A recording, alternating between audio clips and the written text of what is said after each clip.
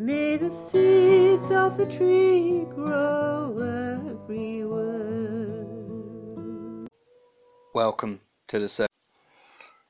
Now, as an example of a minimum viable mental model, I'm going to try and explain the way certain core functions of our brain work using the metaphor of society.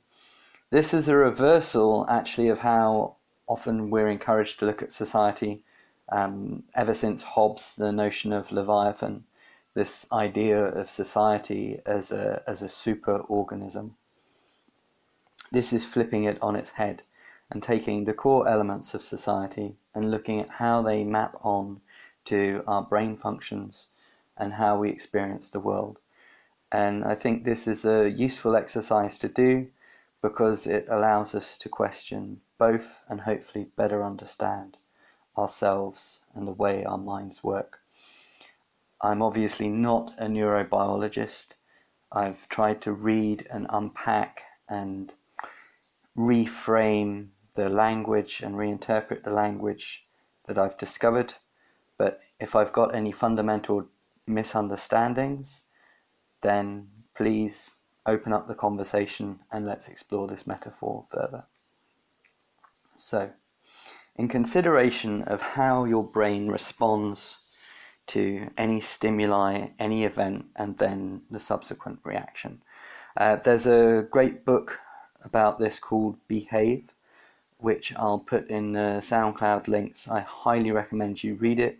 There is much more at play than just the brain alone, and neurobiological factors, cultural factors running back for millennia also affect the way that we react and behave to given situations. I highly recommend reading it, although it does use a lot of terms which are very they require patience to understand, which is one of the reasons I'm doing this exercise. So, taking your senses, you're sensing your environment any given moment in time. You've got your sight, you've got your touch, you've got taste, smell, etc. All of these different things are being processed any given moment in time, which already creates a lot of contexts for misunderstanding because we're not present to the stimuli that we're receiving. This goes through the sense relay, which is the thalamus. Now, I would apply the thalamus is the media in our society. It's the medium through which the signal is conveyed, but it's also the medium through which the signal is converted, and the thalamus is no different. The thalamus is also the site of language. The thalamus is connected to the sense cortex, which I would frame in this instance as academic society, although I don't believe that academia should have the only sense-making priority with an ideal society that we're creating. But as far as our metaphors are concerned, I think academia is quite useful. So sometimes senses then go to the sensory cortex and are interpreted and then feed back through the media of the medium going to the amygdala. Other times they'll just be relayed directly to the amygdala without any reflection. This may well be interpreted as social media, things just being shared without really thinking about them. The amygdala functions like a market. It values the information. It considers whether it is harmful or beneficial, whether we should be afraid or whether we should be drawn to it. This marketplace also interacts with the hippocampus, which is like a library. It's your memory. So the information that is stored by society collectively, what memories are decided to be retained, and also how we interpret and reflect on those memories is governed and decided by the amygdala, how we feel about things, which in turn is influenced by the thalamus, which is how we see and perceive things. These things are all in kind of cyclical loops where they're influencing one another. But this relates to our external signals. Our internal signals likewise get relayed through the thalamus, through media, but are then interpreted and valued by the hypothalamus. So where the amygdala is more like the marketplace, the hypothalamus is functioning more like the government. It's about taking care of the basic essential needs. These kind of urges and primal forces that direct us to go and find food, to regulate our temperature, to maintain homeostasis, but it's also responsible for growth.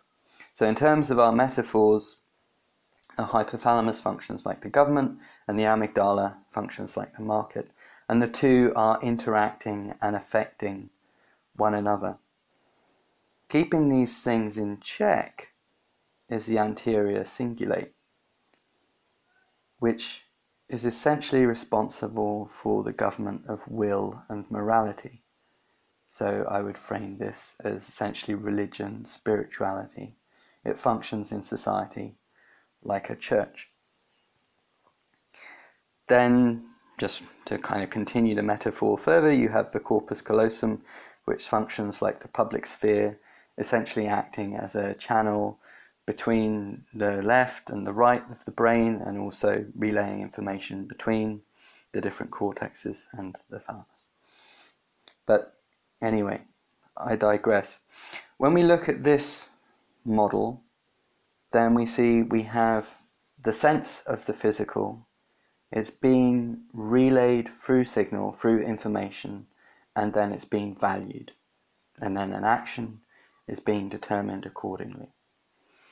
Within our society as it stands, our media has become heavily biased and prejudiced, and this affects the market. But likewise, the market, the way in which we value things, has become deeply perverted.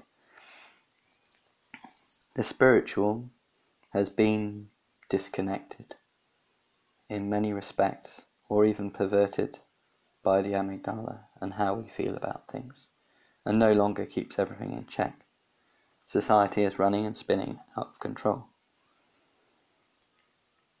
So our society can be viewed as a metaphor for the mind, but it's like a mind on crack.